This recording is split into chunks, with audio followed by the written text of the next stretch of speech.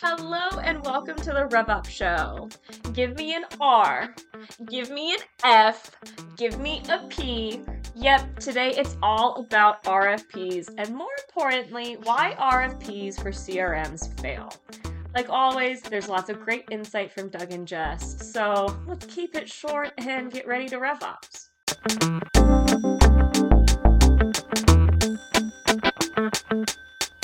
Jess, I just want you to know that the quality of the recording is better than it appears. This is like, I know it's not 2 weeks in a row, but it's twice in 3 weeks that you've thrown me off with how you started. I hit start and that thing came up that says, I'm like, is that like the It's items like the mirror in the window are closer than they appear? Okay, that's kind of scary that we both went to the side mirror in the car. Do you know what the sad thing is, Jess? What? It won't be that long where that will date you. I'm aware. I got dated many times this week. I referenced Joe Friday and people were like, you did reference Joe Friday. Yeah. Tom Hanks played Joe Friday. That's right. I forgot about that. Dun dun dun dun dun dun dun. Dun. Meanwhile, people are Googling Joe Friday. They should. Just the facts, man. That's not wrong show. What? I said wrong show. No, I know that, but I just did Dragnet. Dun dun dun. Okay. So I felt like. So now we're going to Law and Order. I feel like I got to give credit to Law and Order. I don't know why. Here's what I'm thinking, Jess. Clear eyes, full hearts. Can't lose. It's a little late. We got to work on your time. Almost. We do. As a Texan, I'm disappointed in myself. Yeah, I made a Texan reference and I got rolling eyes a few minutes ago. You did. You know, I don't know that I've ever told you that the book that show is based off of is Salina, Friday Night Lights, for anyone that's Texas. wondering. And I grew up in the town right next to it. Or I went to high school. Didn't grow up. I went to high school in the town right next to it. McKinney. Fun fact. Did you live in a yellow submarine? I did not. Did not live in a yellow submarine. You're wondering, how does that connect, don't you? I very much am trying to figure it out in my head. That I was born. Where I was born. Lived a man who sailed the seas. And everyone, this is what I'm dealing with on a daily basis, just so you all can fully sympathize. Sympathize. We're hiring. This probably excites them. Where else do you get an opportunity that in multiple conversations a day, what someone says, music lyrics are referenced. What? And then you have to decode what is the song lyric and how is it connected to what I just said. Keeping us on our toes 24/7. It's like living an episode of Whose Line Is It Anyway? It really is. That's an accurate descriptor of working here. It's like living in an episode of Whose Line Is It Anyway? It's accurate. So what are we talking about today, Jess? I think we're talking about one of my favorite subjects, actually. I think you picked this topic just to trigger me because I used to have to work on these frequently in my past life. In my pre-Lyft, pre-Imagine life time. Can you even remember that? It both feels like yesterday and 100 years ago. Well, I guess you can because it's like from dark to light. You're going to remember that. It is. We are going to talk about RFPs today and why RFPs for CRMs fail. Always fail. Yes, they always fail. Always fail. As a matter of fact, the best that they fail is when they make it too complicated and you end up not making a decision. Oh, wow. It's a bold statement. Yeah, I've been thinking about this a lot. And I think that, so RFPs in general suck. I remember us having this conversation because I worked with you and we talked about that. You know, so you've always heard me talk about RFPs from the sales perspective. Like if you go back to those days, I was, RFPs suck but RFPs suck. And today I'm talking about it from the customer perspective. And as I've thought about it, while there are a lot of things that are not design for RFPs. CRM is probably the worst. There's probably nothing worse to put through an RFP or RFP-like process than CRM. Why is that? Because it always fails. See, I like to keep things simple. That's great. Wait, perfect. See, I give a full explanation and you tell me that's a lot of words. I do. I make it very simple, straightforward, and it's like, here's why. I think it's for two reasons. It looks natural. It makes sense. And it's so bad. Because you think you're buying a product. Right. But you're not buying a product. Here's an interesting thing. I've never seen an RFP for a position someone's hiring for. Why don't they do that? Why aren't there RFPs for jobs? Because no one would go through all the work of completing one. Okay, hold on a second, Jess. You've sat through a SIDS interview before. I have sat through a SIDS interview. That was my hesitation. No, I mean, why don't you put on we're hiring a CMO. It's going to be we're paying them $350,000, $400,000 base salary. They've got a 50% bonus pool plus long-term benefit and stock. I don't know. That's worth filling out an RFP. I bet you. Why don't they put out RFPs for that? You wanna know why? Because it's stupid. You wouldn't do it because you can't RFP a CMO. Well, you could, but it wouldn't be a good idea. Well, how do you RFP a CMO to you're hiring a CMO because you need something new to happen tomorrow. You need something different to happen tomorrow. Right. So So how do you RFP that? How do you spreadsheet that? You can't. Yeah. Right?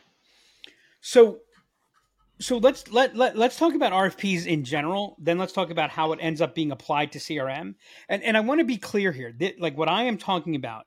I mean, if you are doing an RFP, by the way, this is how I know. I mean, here's a proof point that RFPs are radically not designed for what they're used for. And that is, I ask anyone listening that's involved or thinking about an RFP, when is the last time you've RFP'd for something like a CRM or tech or whatever, that your RFP schedule has been met? Yeah. Right. And here's what people say. They go, well, I'm sorry. So let's talk about what is an RFP designed for? Here's the first thing to understand. An RFP, the purpose of an RFP is not to enable you to make the best decision. That is not why RFPs exist. Okay. So why do they exist? To make sure you don't make a bad decision, to reduce the likelihood of a bad decision. Where did RFPs come from? RFPs are, and they originated for, and they're used today, and they should be used today when you're buying commoditized products. There is a clear specification. Yep. The specification is all that matters. So I am buying salt. Yeah. I am buying, we need a chemical compound that meets these criteria. It is only the thing that matters. By the way, you know what? If you're buying a telephony system, I could see where an RFP may make sense. Right. If you are, if there is no change component to that, right? So it is for comparing things that are the same. Yep. To defining to a specific objective numerical outcome that is based on past. That is based on past. That's based on past experience, based on past performance. Okay. Right. So okay. Like, USDA, I'm buying chicken. Mm-hmm. There are RFPs like that. That's what it's designed for. Now, the thing is, the moment you get to any kind of variance, RFPs are no longer effective. Yeah. And all they are able to do is enable you to avoid making the worst decision. Mm-hmm. So how does that manifest itself when we're talking about CRM type purchases or analyses? Yep. And so this is where I want to be clear. Whether or not you are doing officially an RFP. And I was just on a call earlier this week where they're not doing an RFP. Mm-hmm. They did a first, they looked at demos. So they did a first round of demos. And then from that, they've now put together, I think it's 317 lines of technical requirements. Okay. So the way the RFP approach gets, manifests itself is the lead tool in how you're thinking about things, how you're analyzing, how you're asking people to present, et cetera, is a list of technical requirements. Yep. Now, what's wrong with technical requirements? They don't take into account heuristics or the people. They don't take into account heuristics, the people. How do you RFP UI? I wouldn't even know how to start. Yeah. By the way, here's the thing about UI. Some people like it. Yeah. Some people don't. Yeah. There's no such thing as a universal UI that everybody loves. There's not? By the way, here's the other thing that's really interesting on this too. Most people hate the text prompt that dominates the human-computer interface. They hate it. Mm-hmm. Right? The Google search box. Yeah. Right? And it's amazing how that's still dominant. So let's look at history. Alexa comes out. Mm-hmm. And everyone falls in love with it. I can query my box. I can ask a question. I understand that. I've never heard it described in that way before. Right, but I can ask a question. Yeah. I don't have to type it into, and it answers back. Yep. Except it doesn't work. I know. Actually, my 7-year-old yells at her Alexa consistently. But by the way, I don't just mean that it doesn't work. I mean, it's not adopted. Yeah. Yeah. It's not adopted. And I actually read an article about this a couple months ago. What is the recent, and some people make the legitimate argument, the most successful tech product introduction, certainly in the last decade. And some people make the argument by the numbers, it's the most successful in the history of technology. You talking ChatGPT. Decade. Oh, ChatGPT. Okay, that's not where I was going to go, but okay. Decade threw me 100 off. million, 100 million users. I think it was in 11 days. Okay. Have you used ChatGPT at all? I've played with it. I don't know that I would say used it, but yeah. Were you blown away by the UI? No. By the way, what's the interface? How do you interface with ChatGPT? A query box. Yeah, it's a text I was going to say just like everything else. Yeah. A text query. Yeah. Right? Yeah. Yeah. I show you show somebody an email, it has no images. They go, oh no, that email. Show somebody an email with no images. So show someone an email with images. They're gonna, oh my god, the email with images is much better. Except the data shows that from a activation standpoint, every additional images reduces activation by a statistically significant amount. Right. So you have these things that you're in essence RFPing things that are not objective. They are inherently subjective. Mm-hmm. Right? So here's the problem with technical requirements. The first problem is it violates the prime directive. Yeah, it does. Yeah, because the technology is now leading. And I don't care what anyone says. I mean, and by the way, no. It's we're looking for the business. Well, the business result isn't actually defined here. The business outcome. Right. Oh no.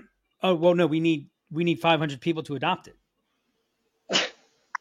Okay. Well, there's no adoption requirements here. Right. By the way, how would you do adoption requirements? You couldn't. You can't. Yeah. Right. You're making a judgment because, by the way, if you have an adoption problem, so you want an adoption, so you want more adoption, and I don't know anyone that has ever said adoption is really important here, that is not currently having an adoption problem. Right. Right. So what you're asking for is a change. Right. Well, that's not a column of yes, no's, or numbers. Yep. Right? You could theoretically ask for adoption metrics, but that's a bullshit ask because you have no way to verify anything. And what does adoption mean? My favorite measurement of adoption is the client that we worked with a while back, whose measurement was logs into the system at least one time per month. Now, I'm sorry, where I come from, that's not adoption. And I would say further outside of that, adoption isn't really what the objective should be. It should be utilization. Yeah. Maybe we'll talk more on that later. But do you know who spends a tremendous amount of money on technology? Who? The government. Okay. The U.S. government. Yep. Spends a tremendous amount of money on technology. Yep. And by the way, in fairness to the people that work in government, you got a lot of smart people that work in government, especially in the technology area. Yep. And you got a lot of smart people who put together the technical requirements and the RFPs. And here's the thing. When's the last time the government rolled out a piece of technology that was worth anything? Why? Why does government technology suck? Because they use RFPs. Well, okay, but more than that, here's why. Because in most cases, by the way, there was there have been some, like the VA rolled out something where it was successful, but it took the project manager to go through a process so that the regulations would be waived so that they could manage the process effectively. Because you've got a group of people that define the requirements, who turn it over to a group of people who review, right? Yep. You've separated the people who need to use it and get the results from the people who are deciding. Yep. CRM RFPs, anybody? And the business requirements, like you're actually not even allowed in most cases to comment on the business requirements. Like you can't even say, right, well, you might not want to do this. Yep. So what ends up happening is they end up speccing out a lot of stone boats, and they put it out to bid. I can build a great stone boat. It's going to sink. Yep. Right. So what we're doing is we're separating the business specs from the technology specs. And further, and this is why buying technology is hard. Because what you're looking for when you're buying technology, any central piece of technology, any technology that's part of a change management element. And as a reminder, if you change CRM, you are changing behavior. Yep. Is all of the things that really matter are at best intangible and are most likely invisible. They're not, and they're highly, highly subjective. Yep. So it takes a very disciplined process to judge on what's important. It's so easy to fall into technical requirement. And by the way, part of the problem is that you're defining requirements in a situation that you have zero experience with. Yeah. Because here's my question to you, Jess. You're pretty good with databases, right? Yep. You're even a queen of databases. You're a guru, a ninja, a rock star. Do I need to add money? Doug's just trying to make me uncomfortable. Doug's just trying to make me I was just trying to I was just trying to run up my tab for the swear jar. I was trying to find a lot of our digital swear words. What is your experience with next week? With NetSuite? No, with next week. Next week. What do you mean? What experience do you have with next week? Zero. Yeah. So how do you RFP that? That's why no is idea. hard, right? And so with the greatest intent, yep. If the first meaningful thing that goes on paper are tech requirements, you are now anchored on tech requirements. You might think you're looking at business process requirements, but you're not, because you can't see the business process requirements through the tech, right? So first off, you've broken out the business process from the tech requirements. The next problem is you're now breaking each tech requirement into an individual thing, right? Yep. Look, technology with behavior is the epitome of the whole needs to be far, far greater and different than the sum of its parts. Yep. Right. The problem with implementing technology, and especially when you go to CRM, is you can't just check boxes. And by the way, it's not just checking boxes, because you can't just check boxes with high quality work. I can No. check every box off with high quality work and have abject failure in shelfware. Yep. Right? It's a piece of shit product. The end result is a piece of shit, but it wasn't done by piece of shit people. Yeah. Right? Yeah. And it's little bits and pieces that drift us further and further off. And so what's happening is utilizing CRM to drive business results, to enable and accelerate motion is a complex system, which means everything affects everything. And by the way, you don't necessarily want optimum everything. And here's how I'll explain that. Show me the last team that was put together in any sport, that was truly a team sport, that had the best players in every position, that won anything on a consistent basis. The closest would be the Miami Heat when they had Dwayne Wade, Chris Bosh, and LeBron James in his. I was going to say Bulls, but yeah, sure. Well, the Bulls only had two. The Bulls only had two of the best. And by the way, yeah, what did the Bulls do when Michael Jordan wasn't there? Not a lot. Right? Yeah. What did Scottie Pippen do when Scottie Pippen was the guy? He wasn't as good. Right. He wasn't as good. And so what you look at, and here's the interesting thing, right? Phil Jackson played the triangle offense, which was a very team-based, movement-based, right? Yep. What did Dennis Rodman do? Now Scottie Pippen legitimately was great, right? Yeah, legitimately he was. Great. Yep. Dennis Rodman, what did he do anywhere other than the Bulls? Oh, he's ball hog. He played one role extraordinarily well. Yeah. What did John Paxson do anywhere? He was a mediocre player, right? All those things are going on because we're crafting a holistic, complex, changing organism, right? So you've broken everything in its parts. You can't see the whole anymore. And I don't mean the whole. I mean, you can't see the whole piece, right? All the pieces together. Yep. Right. I'm not using this, right? And all those things go on. So those tech spec, and by the way, when you look at these documents, we list them out. We say, is this a critical piece? Is this nice to have? Is this optional? Yeah. Okay. Now here's what I know. If we only gave you that you need to have, that wouldn't be sufficient. So which are the ones that would be nice to have do you need versus do you not need? And oh, by the way, at what level do you need them? Right. Right. I'll give you a great example: permissioning and back-end configuration. Yep. The ability to do individual permissioning on any, at a field level, user level, team level, et cetera, et cetera. Take HubSpot, the answer is yes. Take Salesforce, the answer is yes. Yep. The two of them are not equivalent there. No. Right? So what do you need the permissioning for? What is that supporting? Okay. From an implementation standpoint, I love it because we're here's the requirements document. Can you put a scope together? Well, I don't know. Am I scoping for the minimum here? Am I scoping for... Yeah. Right? You can't Well, we've run into this before where we talk about all the functionality and capabilities, and it's okay, well, we got to meet the team where they're at though, and they're not quite ready to use some of these more power user features. And that's not accounted for in the RFP because you need that maybe down the line, but you don't need that today.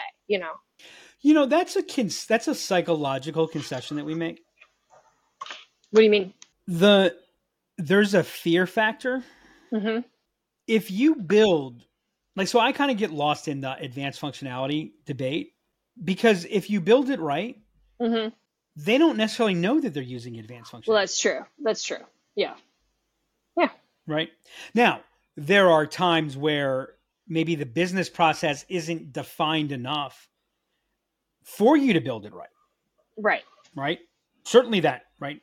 And again, all of those things come about. And the problem again is, and I want to be really clear, if you've started off and you've defined this and you've defined it, if the first thing that you put again on paper, really on paper is these requirements, or you have a document with 273 technical requirements and you have 5 bullets for business process or outcomes, you are defined technically, right?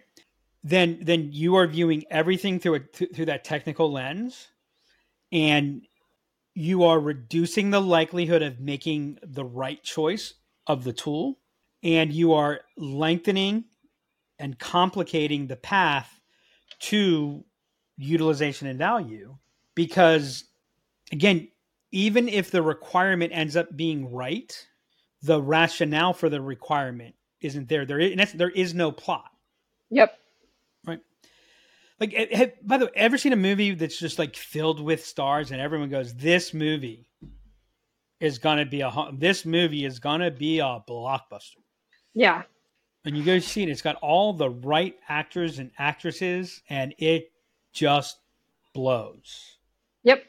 Oh my God, I'm going blank. What was the Warren Beatty, Dustin Hoffman, Ishtar? Oh my God. Oh yeah, Ishtar. Yeah. Right. Yeah. Right. There you go. Aging you have all the yourself pieces again. there. You got the screenwriter, the director. Yep. It's got George Clooney. It's got Bob. It's like, hey, and you're like, what in the world? That's what we're talking about. Right. Yep. So here's the better approach. Okay. And by the way, you can't do this alone. You can't do this alone. You can't do this alone because you can't do it with only the insider's view. You can't do this alone because you don't have enough. You can't do this alone because you can't do it from within your own system. Yeah. And there are too many. There's too much politics. There's too much legacy perspective. There's too much. I'm not saying you don't have the capability to do this. I'm saying it just doesn't work when you do it on your own. You need an outsider with expertise because, by the way, the first thing you got to do is you got to break shit apart.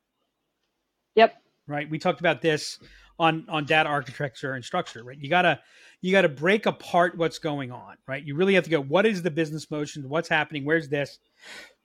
And the way that you go through that, the first deliverable you have should be, what are the critical user stories? What are the critical business stories?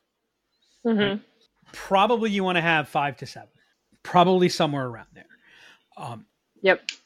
You know what? Maybe you want to have 15. I don't know. That's like, I haven't thought about this from the standpoint of, can you get to the point? I mean, you probably can get to the point where it's too many business stories. What happens when I see that you get to, when you're at too many user stories on something like this, if you're doing user stories correctly, is you see like 4 user stories are 90% the same. Right. But if I'm working in an organization, if I'm an organization that has, 7 divisions, 832 sales reps, 475 service people, and I might want a different user story for each constituency that's 90% the same. By the way, to be able to respond to it and translate this to other things, if you're dealing with somebody who knows what they're doing, that's not going to create a whole lot of problem. Right. But again, you should, like, if you only have 2 user stories, you probably haven't defined it enough. When you start getting to more than 7, that's when you can definitely begin to think, hey, are we overdoing this? Or are we making this harder? Those user stories should put forth, and they should be stories, beginnings, middles, ends. Yep. A journey, there's a hero, there's a barrier, there's an action, there's an outcome. Because that's what you want. You're not looking at buying more technology because you want. I mean, maybe you're looking at Vision Pro. Maybe you're buying Vision Pro because no one else has it, and so you want it because, hey, it's a new piece of technology, and look at what it says. I don't think that CRM has quite that cachet. What are those motions? Be clear on those motions. Debate those motions. Make sure either those stories define outcomes, not necessarily results. Results are fine. Right. Mm-hmm. We need to get to where $650 million in revenue. We need to get to $1 billion in revenue within the next 3 years. Okay. That's the result. What are the stories? Right. What are the outcomes that need to happen so that you can get those results? Mm-hmm. Right. That's what you're defining. So you're like, what are the outcomes from there? Then from there, what are the tech specs? That's when your tech requirements come in. Right. Now I start looking at the tech. What do we need to be able to do to achieve this? Unless you're the CRM expert, CRM experts, right? You can't do it from, I'm the CRM expert in my company. Again, you don't have enough cross experience. You can't get things to the place where we're now looking at I'm sorry, you can't go from tech spec to outside that. And so what you're looking at here, I think what I just said made absolutely no sense, Jess, and I'm not exactly sure what I was trying to say, but that's why people love me. Yep. There was a nugget in there somewhere. What you're doing with your tech specs here is you're looking at what do we need to be able to do this? Okay. Yep. What do we need to ensure that this doesn't blow up? So like security elements, those are legitimate requirements. Yeah. Mm-hmm. And by the way, they're legitimate requirements that don't necessarily have a direct relationship to the business motion or outcome. As a matter of fact, one of the things to be careful about when you're looking at things like that, not only do security requirements not typically contribute to the business motion you're trying to support, the thing you've got to be careful about is that they actually interfere with what you're trying to do. Like, there's an application that we use that from time to time seems to get all screwy with its two-factor authentication, and suddenly you go through a pattern where 4 times in one day, it's acting like you haven't been there in 7 weeks, logs you out of everything, and you have to log back in, going through that whole process. And I got to tell you, when that if that happened any more regularly, it might negatively impact adoption. Yeah. It might negatively impact utilization. So one thing to do when you're looking at those requirements that are more operational, purely operational, institutional, is be sure to focus on what's the intent. Why is this important? Why do we need this? Because one of the other problems when you look at tech requirements and you look at things through the lens of tech requirements is you end up looking for something that matches the way the requirement is written, not what the intent of the requirement is. And so you remember, everything you're doing has a trade-off. So you might be making a trade-off that's unnecessary, or there might be other ways that things are managed or approached. And as an example, we do, everyone who listens to this knows we do a lot of work with HubSpot. Mm-hmm. And there was a tech requirement that we got that was HIPAA compliant. Yeah. We were able to ask them, well, what needs to be HIPAA compliant? And what needed to be HIPAA compliant, 95% of it had nothing to do with HubSpot.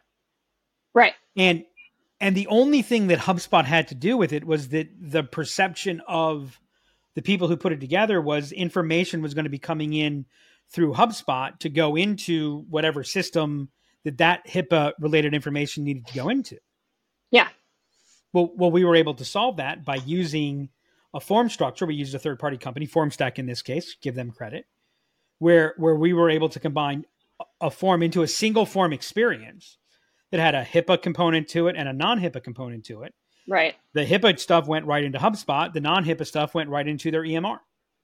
You mean that reverse, by the way. I mean that reverse. The HIPAA stuff EMR, and the non-HIPAA stuff. I am dyslexic. Right. But again, on the surface of that, we didn't know. In another case, there was a situation where people did need to access that. They would be using the CRM. Yep. But it was only for specific use case, and it was mainly for accessing it. So in that case, we built an application that enabled someone to, in essence, pull in a view of that into HubSpot, even though the data was never in HubSpot, and that application only worked with people who had the authorization because they were looking at it in HubSpot, but nothing actually existed in HubSpot. So again, right, that's the right intent. You can't get any more complicated than that you're HIPAA compliant or you're not HIPAA compliant. Right. So you start with your business motions, understand that. Deliverable is user stories, defining your outcomes, your tech specs. And here's where your tech specs play. Mm-hmm. Yes or no. Meets or doesn't meet. So you're looking at all the options. Yeah. And from a tech requirement perspective, the only time tech requirements should be held against a CRM is the CRM fails because of this requirement. Okay. This project will fail because of this requirement. And this is where it's important to be able to talk through the why of the tech specs in the cases that you. Well, here's the good news. If you've done the user stories and if you've gone through your motions, done your user stories, defined your outcomes, the why is there. Right. Okay. That is what is determining your tech spec. So by the way, you no longer have nice to haves. Right. So like I see something like there's a tech requirement, must have ability to send blast emails to a large quantity of users segmented by filterable criteria. Right. And I say it's 2023. Yes. Now, like that's not a tech requirement. That's not a tech requirement. Except there's some CRM system out there that calls itself something that really is just an overlay on Outlook. Right. It doesn't enable you to do that. So someone could legitimately say that's a tech requirement. I'm like, no, it's not a tech requirement. It's actually a business use requirement that sounds like a tech requirement, because how are you going to use that? What is it going to be used for? Because there's 100 other things that come into who's going to be using it. What level of expertise do they have? Do they have design expertise in-house? Are they using an agency for this? Is this something that they need to be able to do? The person who's responsible for this is responsible for 17 other things. And so they can't spend time, and it needs, like, there's all these business elements that come into it that would get articulated in a user story and remember, you're letting anyone who you're going to look at, you're doing a discovery and an alignment process to ensure we all understand each other. You're looking to them. How are they helping you define your business stories better, your user stories better? Right. So those things get defined in the user story. Now I don't need to have the tech spec, because what I'm going to ask you to do from a demo standpoint is show me how you deliver on these user stories. Right. And now the people that are watching it, now the people who are using it, I don't want my marketing manager to determine what CRM we're going to get. They don't know tech. Right. They don't need to know tech. The whole reason that you're buying a CRM or marketing automation platform is so that people who don't know tech can use tech. Your IT team needs to make sure that it meets your IT requirements. Yep. Right. And so now you go from 317 requirements to probably 17, I don't know, maybe 50, outside case 100. But nothing, ability to integrate with X. Okay, here's a simple question. What level of API access? That's the question, right? I mean, I've literally seen 76 lines about integrating with different applications. And it's like, well, the question there is not about the CRM. It could be a question about that application, right? If that application doesn't have access, doesn't matter what. Like, I can't answer for them. And again, it becomes just this whole waste. It's the wrong direction. And shit, how many times do we get into an implementation where we have an integration that's scoped in, and we get to the roadmap and they realize, oh, we don't need that. Right. So that's what happens. So you have your tech spec, and that is a qualifier, disqualifier. It's either meet or don't meet, pass, fail. Right. There's no, it's better. Yep. Tech requirement is better, because if it's better at that tech requirement that doesn't relate to business requirement, then who cares? Why are you paying for it? Then from there, you create a scoring rubric based on those business outcomes, based on those stories.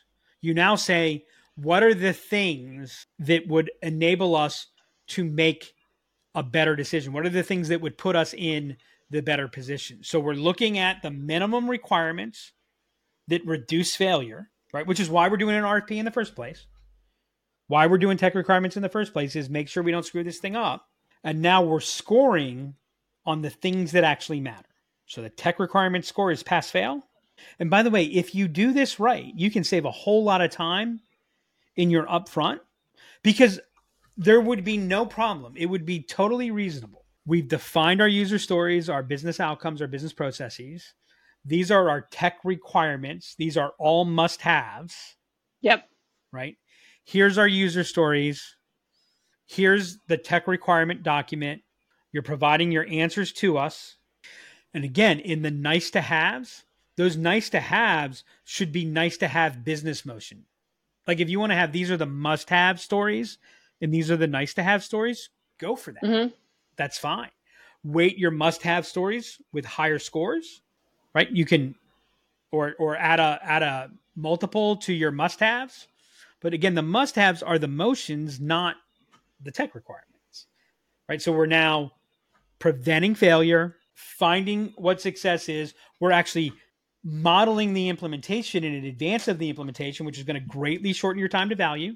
Yep. What's the frustrating part that everybody has in CRM world? You sign the license, you start paying for the system, and then it builds out. Well, you know what? If you would just do some work ahead of time, you could shorten that period. By the way, I didn't, what was I saying? Oh, okay. To finish the thought that I said earlier. So if you were to send me, here's our user stories, here's our tech requirements, answer these, we are gonna, once we pass, it's like we're sending this to 9 companies. The ones that pass, we're gonna have discoveries with. We're gonna dig deep into that. Yep. And it is, again, literally pass fail. And you don't do the user stories after that. The user stories have to be what drive your tech requirements. Yep. Do your scoring rubric, then review on the rubric. So you're essentially flipping the process, and then you're still also canceling. You're doing the same thing you were doing with the RFP before. You're still canceling out the ones that would have potential to fail. So you're accomplishing the same thing with the RFP that you were really accomplishing before, but now you're adding on the ability to have those heuristics and accomplish it the right way, really. So, you know what? I just realized talking about this and you saying that I'd add one more area. Okay. What are the contributors to failure? Oh, yeah. What are the business, adoption and utilization, sophistication of team could be like those are things that, and again, they need to be like, that's part of, now I'll tell you, a really good user story would actually incorporate that. Our widget parts distribution team, made up of people who have been in old industries that still carry order pads around with them for 27 years, need to transform to X, Y, or Z. So you've kind of built in that failure element into your user story, right? Invest in the user story. By the way, this buy-in idea, it's the users that have to give you the information for your user stories. Yep. But what has agile software development taught us? Don't let tech people define the product. Get out and talk to the users. Yeah. The stories. By the way, don't ask them what they want. Ask them to tell their story. Now the stories go to the tech people. When the tech people know the story, that's where they can be creative tech people. So the only thing that I would say where I disagree is you said I'm basically flipping the process. And I don't think that that's actually a fair characterization. And the reason is they don't do the second process. Okay, well. Right. Yeah. It's not that they're doing the tech requirements and then they're going through some element of business process, et cetera. It's that they do the tech requirements and then they go into everything and they keep, you've seen it, Jess. We go into a conversation with somebody. It's like, what we want to understand is what's a day in life, week in life feel. We want motion. So I want you to forget all about the technology today. Right. I want you to tell me if it just worked the way you wanted it to work, what would it look like? Well, in my previous system, I had a lead status field, and I think it's really important to have a lead, right? And I don't blame them. Everything, by the way, I used to say to them, okay, thanks, I appreciate that. Remember, we want to talk about the business process. Yeah. And I stopped doing that because I realized they got mad, and I didn't just do it because they got mad. They got mad for the wrong reason. Meaning they thought they were talking about the business process. They've been so focused on the tech specs that they thought they were talking about the business process. And that's where, that's where it's become really clear to me. You can't, the moment you start with the tech specs, you're always going to work suboptimally. So by the way, what do you do if you've started your tech spec? Those people that are listening that have started their tech specs, or those people that are listening that have their RFP out and they're going, well, what do I do? What do I do? Start with your business motions, create your user stories. Yeah, start identifying those items. Okay. They already have their text. I don't know. What do? They throw I don't them away. know. Throw them away. Throw them away. I'm serious. Throw them away. Yeah. Well, we don't have time. Yeah, you do. Yeah, you do. Because A, what I'm talking about doesn't have to take a lot of time. Right. B, the place where time might be a real issue is, well, the license for our existing system is expiring, and so we lose that on this day. Mm-hmm. Okay. That's part of your user story. What you're going to find, though, is, so like we need to be able to meet that. And if that's the case, and remember this, the reason that time is crucial is because we lose access to this product in 97 days. Mm-hmm. If you didn't lose access to that system in 97 days, the time period that you should be caring about is the time it takes to it actually being used correctly, to being on the right path. Yep. So if the 97th day matters because you have a cliff, then what matters on the 97th day is that there is no cliff. Yeah. Which means what you're looking to do is to meet the critical functionality of whatever the existing tool is. You don't need to do anything more than that.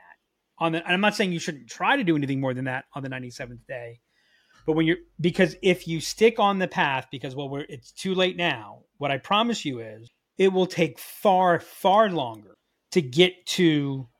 I mean, it will end up taking longer, I'm certain, to get to the point of implementation where you're actually launching, let alone launching it right, than if you were to throw it out, step back, and take that approach. So again, start with your motions, create your user stories, define the outcomes, then establish your tech specs.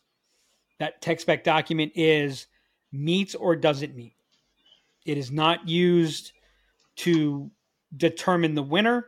It is only used to determine those that are not worth moving forward with because they won't work. Create a scoring rubric based on those user stories and use cases, review, and decide based on the rubric.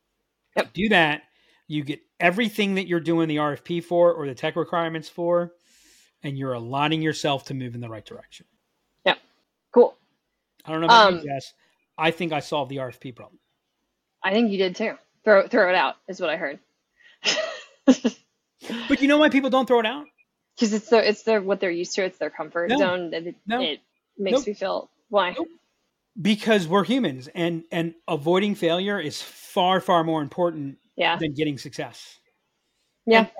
And the key is, and by the way, you know what? We have a client who occasionally drives us crazy, who every time, if he even thinks we're talking about an improvement, he's like, I'm all for improvements. I'm all for better, but we need to make sure this thing works first. And it's like, no, that's what we're doing. Right. But he's not wrong. Right. And by the way, in the buying journey, first half of the buying journey, the motivation is about improvement and succeeding. Second half of the buying journey is all about avoiding failure. And lastly, are you going to be successful because of your CRM? No. Right. Technology will never be the reason you succeed. Yep. It's often a reason that you fail. Yeah. So why do they not throw out the RFP? Because the RFP is a failure prevention device. Yeah. Yeah. Right. So we keep trying to throw out the RFP with conviction and narrative, but we never address that underlying piece. I was kidding when I said I saw the RFP process, but I do really think, I mean, if you look at the companies that buy tech the best, this is how they do it, right? This brings you both. Yep. I have a couple of takeaways. So that process that you outlined, by focusing on business motions, laying out the outcomes and user stories first, that's going to shorten your time to utilization and adoption. Reiterating, focusing on the outcomes, not the results. We've talked about that in so many episodes. And then remembering that what you're looking for when you're buying tech most of the things are either intangible or invisible. That's so true. And so putting an RFP to it doesn't make a whole lot of sense. I can't hear you. I missed what you said. It's because I was muted. There you go. The cat was barking. Yeah. It's a lot easier to measure the what than the why.